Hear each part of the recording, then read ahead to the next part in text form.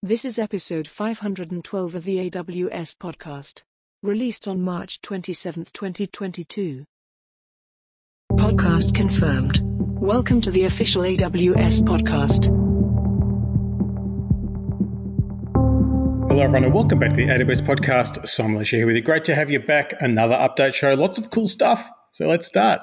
On to the topic of analytics. AWS Data Glue now supports cross-account Glue Data Catalog S3 access. So if you need to share data across accounts before doing any cleaning and transforming, it's a lot easier. The Amazon Managed Streaming for Apache Kafka, or Amazon MSK, now allows custom configuration providers for MSK Connect. So you can store secrets with providers like Amazon Secrets Manager, and you don't have to store any passwords or credentials in your connector or worker configuration properties. You can use any Apache Kafka compatible config provider as part of an MSK Connect plugin and use this to get your configuration.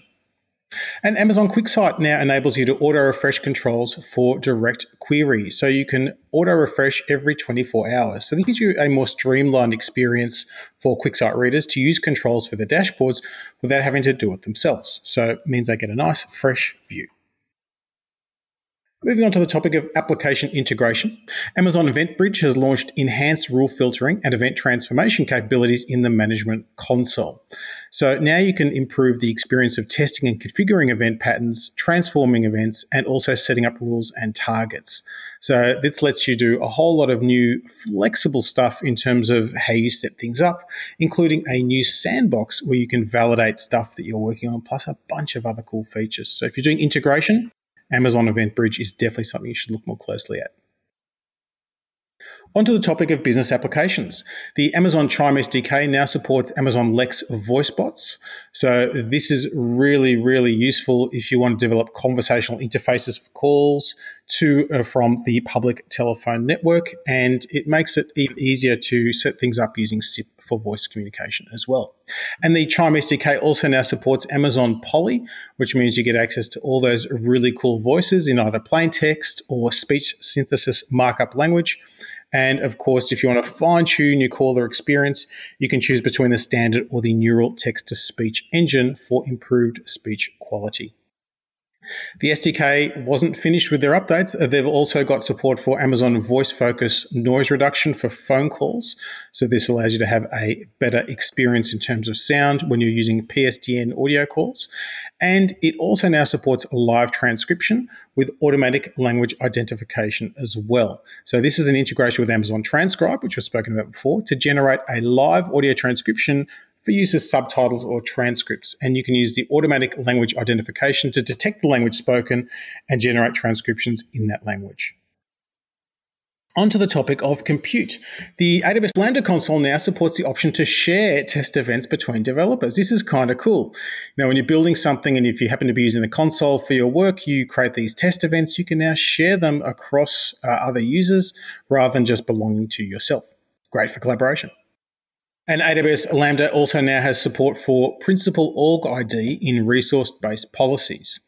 And what this is a condition key designed to control access to AWS resources by using the AWS organizations of IAM principles. And you can now use this condition key in the function resource-based policies to require all principals accessing Lambda functions to be from an account in the organization.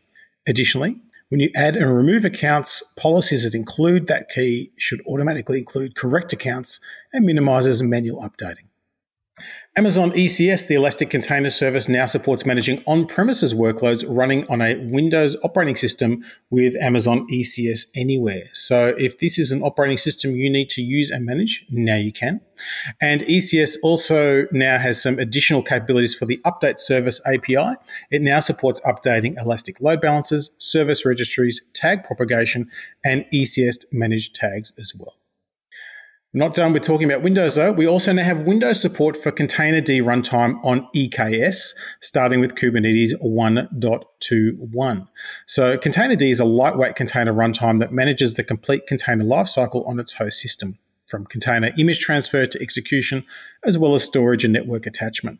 Customers with Windows workloads can now get similar performance, security, and stability benefits from Containerd that are available to customers running Linux-based worker nodes.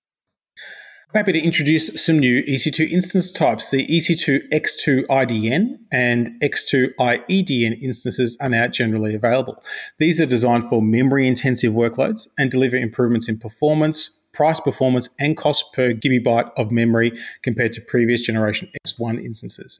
These have the third generation Intel Xeon scalable processors. These are Ice Lake, and give you up to 50% higher compute price performance than comparable X1 instances. The X2 IDN has a 16:1 ratio of memory to vCPU, and the X2 IEDN has a 32:1 ratio. This makes these instances a great fit for workloads such as in-memory databases and analytics, big data processing, and electronic design automation type workloads as well. Bunch of other great capabilities, including, of course, the AWS Nitro system. Always worth you checking the version of EC2 instances that you're using to make sure you're using the latest and greatest, because typically they're cheaper and they run faster. And finally, Amazon EC2 adds a new AMI property to view timestamp of the latest instance launch using that AMI. One of those small quality of life enhancements that you can understand when was the last time that AMI actually got used. Onto the topic of cost management. AWS announces AWS Billing Conductor. And this provides you with an customizable pricing and cost visibility for your end customers or business units. It does not impact the billing and invoicing relationship between customers and AWS. It's purely intended for customers who have specific showback and chargeback needs. So now you can logically group accounts by financial ownership, control the price these accounts see in the billing console and cost and usage report, as well as distribute credits, fees, and shared services costs. A new update for AWS Cost Anomaly Detection. It now supports integration with the AWS chatbot. So this means you can now receive those anomaly detections in Slack and Amazon Chime through the chatbot, which means you can action things when things go different than they shouldn't do. The great thing about cost anomaly detection is it looks for changes and things that are out of the ordinary. Some things out of the ordinary are okay, some things may not be. Now you know. Onto the topic of customer engagement. Amazon Connect customer profiles now enable you to customize data aggregation in the console. So now you can bring disparate customer data from third-party applications into a unified customer profile, and you can do this with a no-code experience for how customer data from sources like Salesforce and S3 is aggregated into a profile. So you can really zip into exactly what data you need to be presenting your agents when they pull up a customer profile. So at launch, the following data sources are supported: S3, Salesforce, ServiceNow, Zendesk, and Marketo. And Amazon Connect also now supports rich formatting in chat messages. So now you can add emphasis and you can structure your messages, which can help improve comprehension. So you have options to include things like bold, italics, hyperlinks, bulleted lists, and numbered lists. Onto the topic of database. Amazon DynamoDB has increased the default service quotas to simplify the use of large numbers of tables. So we have now changed the default quota for the number of DynamoDB tables you can create and manage per AWS account and AWS region from 256 to 2,500 tables. We've also increased the number of table management operations you can perform concurrently from 50 to 500. So now you can do larger, more, and faster by doing things at scale. This means you can create hundreds of tables, track costs separately, do everything you need to do without having to put in a request until you reach that 2,500 table level. And Amazon DynamoDB also now supports the limit request option for particle operations. So it now supports limiting the number of items processed as an optional parameter in each request.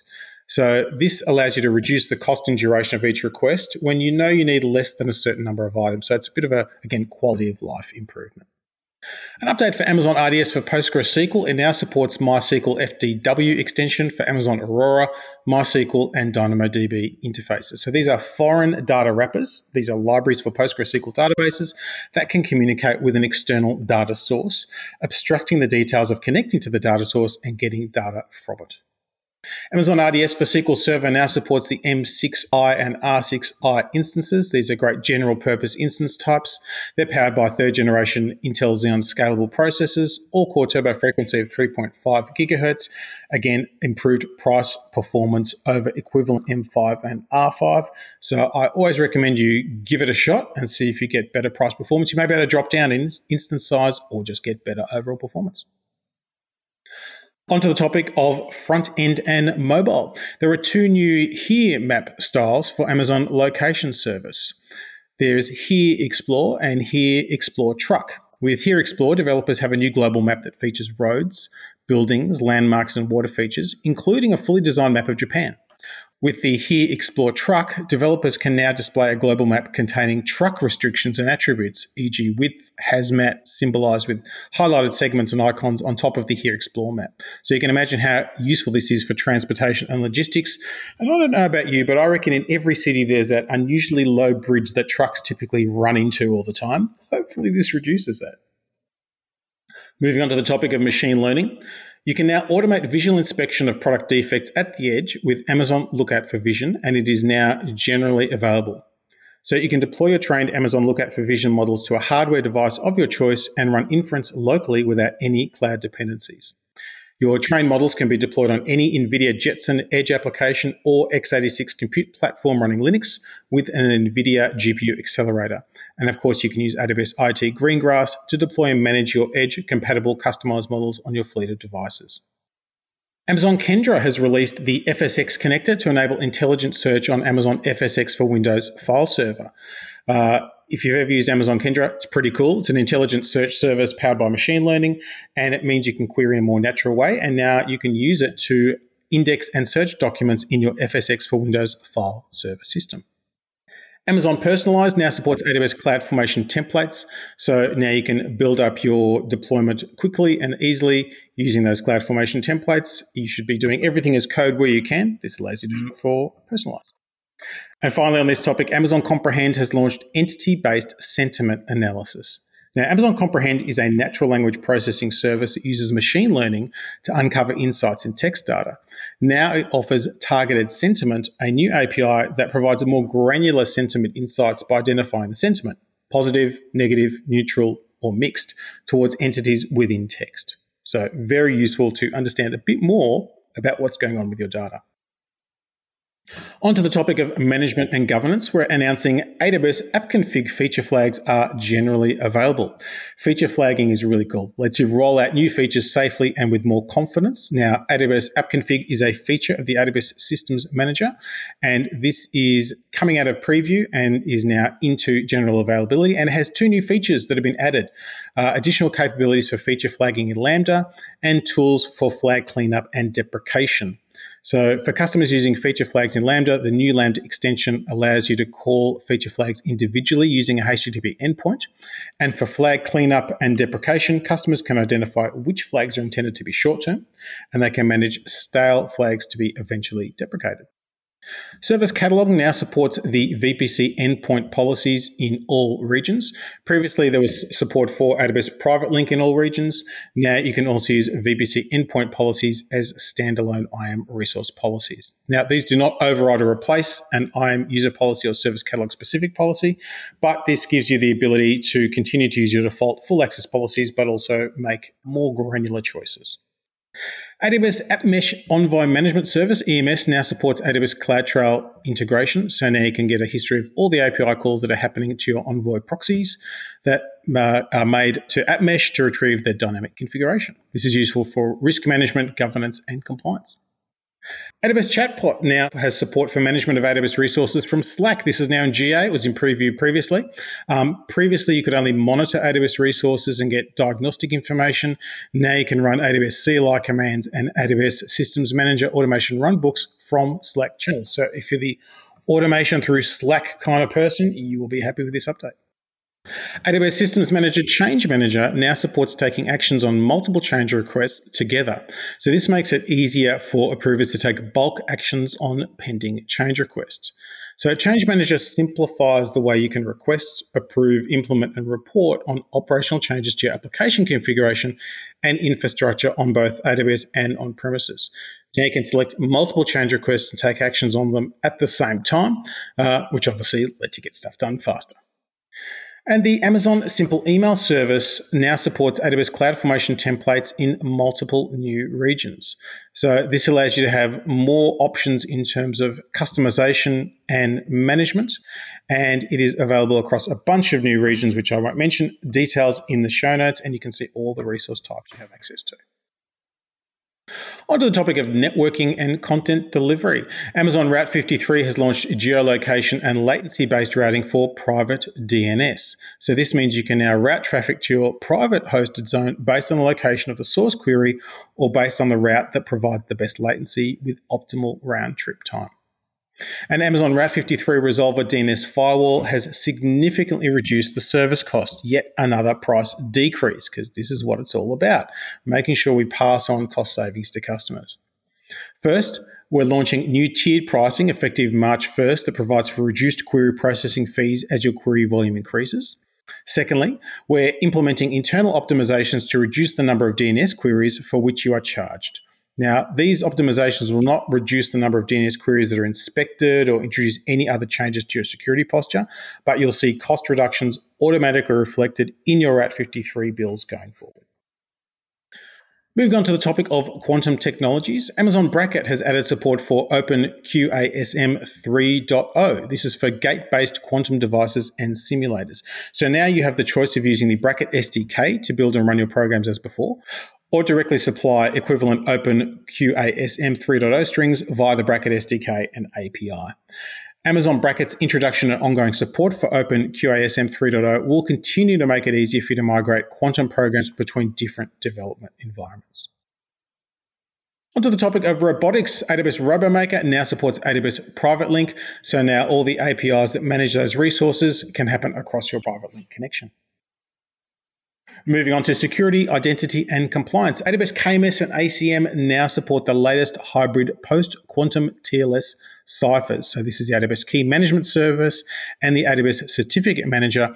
They now support hybrid post-quantum key establishment for transport layer security connections using the latest post-quantum ciphers from round 3 of the NIST post-quantum cryptography selection process. So these TLS configurations allow you to measure the potential performance impact of PQC algorithms ahead of a formal standardization announcement, and you can also benefit from the longer-term confidentiality afforded by hybrid post-quantum TLS. Amazon Cognito has launched support for in-region integration with Amazon SES and Amazon SNS. So if you're configuring these in the same region that you have your Amazon Cognito user pool, you can more easily achieve low latency and follow best practices in regional configuration. Onto the topic of storage, AWS Backup Audit Manager has added new controls to help prove compliance of maintaining immutable backups across AWS regions and accounts. So you now have controls for cross-region copy and cross-account copy. So you can demonstrate compliance in creating logical air-gap backups between AWS regions and accounts as part of your recovery strategy. You also now have control for backups protected by AWS Backup Vault Lock, where you can track whether your backups are immutable via a write once, read many capability as well. And finally, Amazon S3 account level block public access has now extended to Lightsail buckets. So now you can set those settings and have them operational across both S3 or in Lightsail as well. And this is really useful to make sure that you're never making anything public that you don't mean to. Remember, everything is always private first, and you have to explicitly make it public. Block public access can give you a bit of a belt and braces approach to say, well, you just can't make it public even if you try to. That's all the updates I have for you this week. I hope there has been something there for you. As ever, we do love to get your feedback. AWSpodcast@amazon.com is the place to do it. And until next time, keep on building.